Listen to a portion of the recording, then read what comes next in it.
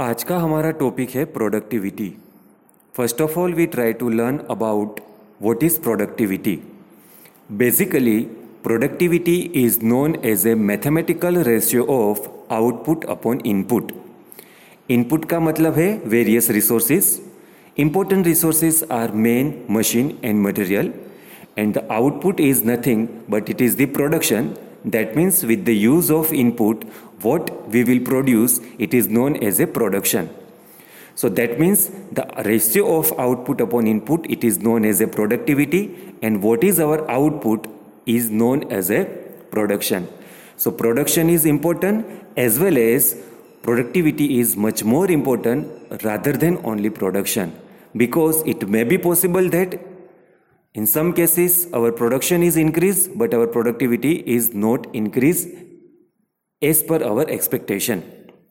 इसका एक सिंपल सा एग्जांपल देकर हम बात को समझ सकते हैं।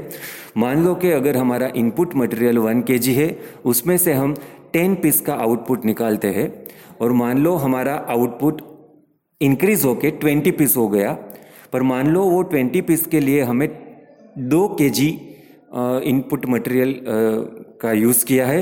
सो इसका मतलब ये हुआ कि हमारा आउटपुट डबल हुआ पर इसके साथ हमारा इनपुट भी डबल हो गया। In that case we can say that our production is increase but our productivity is remain constant और same as our previous. So इसका इलाज ये हो सकता है कि अगर हम 1 किलोग्राम मटेरियल में से 10 के बजाय 12 पीस का प्रोडक्शन कर सकते हैं, तो we can say that our production is increase as well as our productivity is also increase. So always production as well as productivity is increase is desirable thing for any industrialist और any organisation.